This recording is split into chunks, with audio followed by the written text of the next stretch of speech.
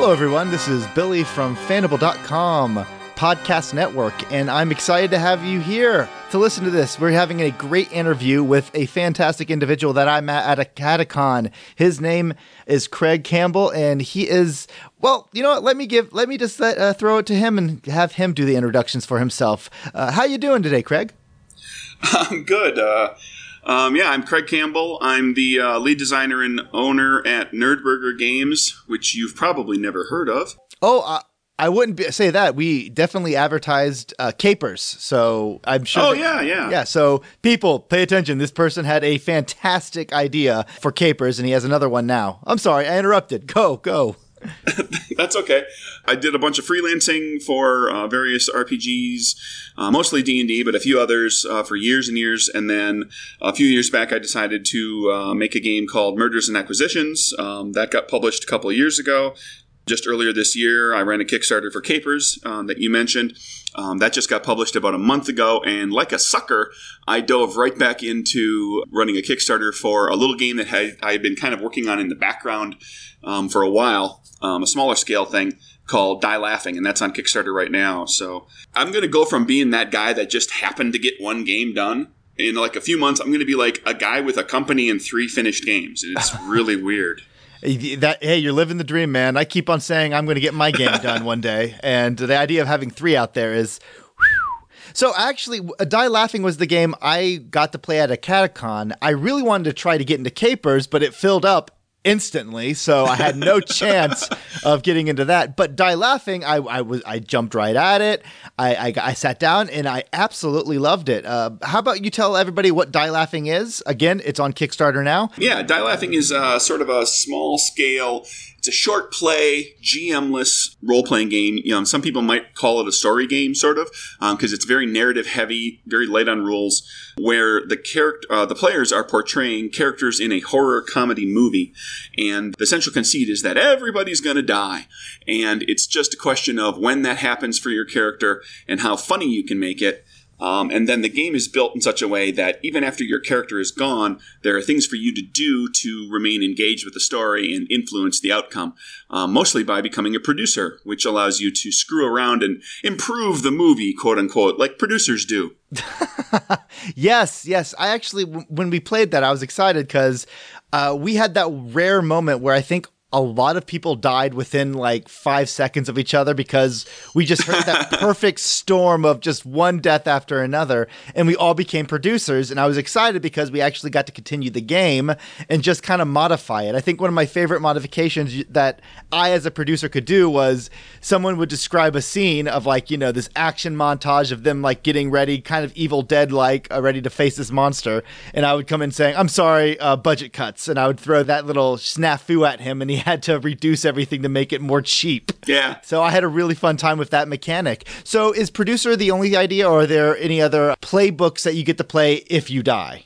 Originally I had developed the whole producer thing, and then when I got the Kickstarter going and things were going pretty well, I was like, okay, now I feel like I can go ahead and crunch out a few other things. And so one of the things that we added recently in the Kickstarter was 2 alternate roles. So when your character dies or gets turned into a sexy vampire or whatever, you can become a producer, or if you use these other rules, you could become a writer.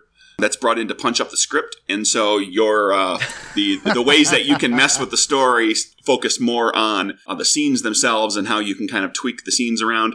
Or you can also become an agent, and you can become the agent for one of the characters that's remaining in the story. And the idea is that you're trying to help that other character survive the story, because as the agent of that actor, you want the actor to be successful, and the best way to be successful is to be the survivor in a story. In a horror movie, and get the franchise and then become a big famous actor. I love this because this is like a game within a game. It's like, first, it's a horror movie and you're trying to survive that. But if that doesn't work out for you, which, given the statistics, probably not, you get to play a completely different role. And you kind of take on this role of a DM or a GM or a game master. I absolutely love that this is a game within a game, that when you die, you're not just kind of sitting there as a spectator. Yeah, that was like the core conceit of the game. For years and years, I've been trying to figure out like what's a neat way to have a horror game where the characters will die, but it's not just like, okay, well, now just make another character or play an NPC for the rest of the session, but find a way to give the player something to do that isn't just rehashing the ground of having a character in play, so that when you lose your character, it's final, but it's also, the game is built around comedy, so it's, it hopefully is funny and entertaining and everybody enjoys it. And then you go on and you do something else for a little while. And then the game, plays in just a couple hours, so, you're not without that character for too long. Even if you're the first, one of the first characters to die, you're not, into a time commitment for too long to play a game without an actual character. And then you can get around to, playing the game again and play a new character and see if you can survive that one. No, and what I love about this, what I think it makes it really unique is Fandible and our listeners have heard us play these games before, where we played World of Darkness, where we played mortals trying to escape. We've played Final Girl, which is another great game that we love, which is kind of taking that horror genre and you just slowly dwindle down the survivors until there's the final girl. And then there's this one, but the unique thing about this one is where those are trying to be like, hey, play this serious. You've decided to say, no, throw that all out the window. This is a purely comedy, parody, fun game. Why did you make that choice? Instead of trying to make a game that's kind of like, oh, this could be serious, but, you can also be funny if you want. You've come out of the gate and said, no, this is a parody. This is Shaun of the Dead. This is all those, this is Leprechaun, all those funny hijinks. What made you decide to do that? Well, that was primarily to take the sting out of losing a character. Because the last thing I wanted was, like, you're playing this game and you've got a character and you maybe get invested in them a little bit and you survive for a while and then they get killed and you're kind of like, oh, bummed out. But if you can make the movie, the story that you're telling funny in general, and then the expectation is that their death is going to be over the top and, maybe it's super gory, maybe it's really slapsticky, whatever, it's some sort of funny. It gives you kind of like something to shoot for a fun way to have your character go out, and then you just switch roles into doing something else where you can continue to kind of mess around with stuff, and that tends to have funny consequences as well. Yeah, I think my character died by tripping on his football and falling and breaking his neck on like the gas station counter. It was so least epic thing ever. Yeah, it was. You were not killed by the monster. The monster was around, but you fell and broke your face and bled out. Yeah, I did. I think I choked on my own vomit. It was a glorious death, people. You would really love it. So that brings up. So you have in this book you have player books, which is the characters that you can play, and then you also have some monsters that you're going to be putting in this thing. Is that correct? There's a whole bunch of different monsters, and every one of them is a little different. They all use the same basic rules. And, some of them are easier to deal with through physical force. Some of them are, you can potentially outsmart them or talk your way out of a situation with them. Each is kind of built as a sort of an homage to a classic horror movie monster. So there's no copyright infringement. I'm not, stealing anybody's IP, but there's clear satire and parody of certain types of monster movies, certain villains and certain monsters. And then every monster also has a unique, what's referred to in the game as a wrap rule. So like when your character goes away, they may get killed, might get turned into a zombie or whatever. They're wrapped, as in that's a wrap for Billy.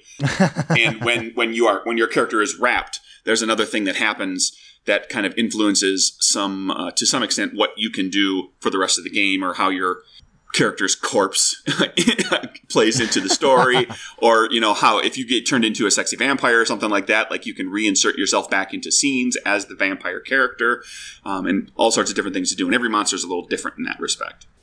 Cool. And how many monsters can people expect if you get as much funding as you want for this Kickstarter? Everything's pretty nailed down at this point that there's going to be 24 characters and 24 monsters. Ooh, that's a nice variety. So could you give us a hint, a taste of what some of the characters are, the player characters? Can I say which one I played?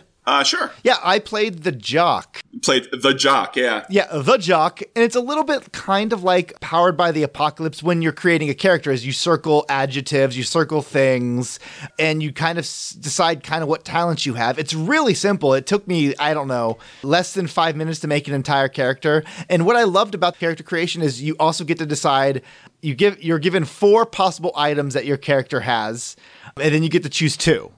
And as the jock, I chose like the Letterman jacket and the football. And I could have used those at certain points to help me in a role. I think at one point I used my jacket to shield me from like an attack. And you're like, yep, yeah, that gives you an extra point or something like that. And it actually helped me survive. It's really just the stuff, the equipment that your character has. In the game, it's referred to as stuff. You have stuff. And it becomes just like, think of it as like improvisational prompts. It's like you've got these things and you have to find a way to integrate them into the narrative that you're telling. And if you can, if you work them into the description of the scene your character's in, then you gain a bonus. No, and I love that. I really enjoyed that. So what is your favorite mechanic about this entire game? What makes this that you look at this and say like, I am so proud that I thought of that. I'm a genius. Well, the core mechanic of the game is that each player, your character, you have 6 dice. Those are your life, and as you play the game, you're rolling your entire dice pool, and for various reasons, your dice pool decreases as you go, and that becomes the countdown to your character's death. And I joke that the game has one mechanic that does 2 things. Making those trait checks with all of your dice determines success or failure in a scene, and then as the dice reduce, it brings about your character's death. That's the whole mechanic. It's really, really simple. Oh, it is. The bulk of the playtesting came in finding interesting variations on that for the characters to have their special little rules and interesting monster concepts and wrap rules for them. So it was more finding the fun factor in the characters and the monsters than it was honing down the mechanics. Because after about 3 or 4 playtests, I was like, yep, the mechanics do exactly what they need to do. Now let's make all the characters and monsters fun. What's been the response like from the audience, from your players? I've received an overwhelmingly positive response, actually. Like, I get regularly, I had people taking the preview edition to conventions on their own. I had people who were playtesting it outside of my own group. I had people that I was playing with at cons. And, I'd say 95% of the time it comes back as like, this is really fun. This is a little out of the ordinary.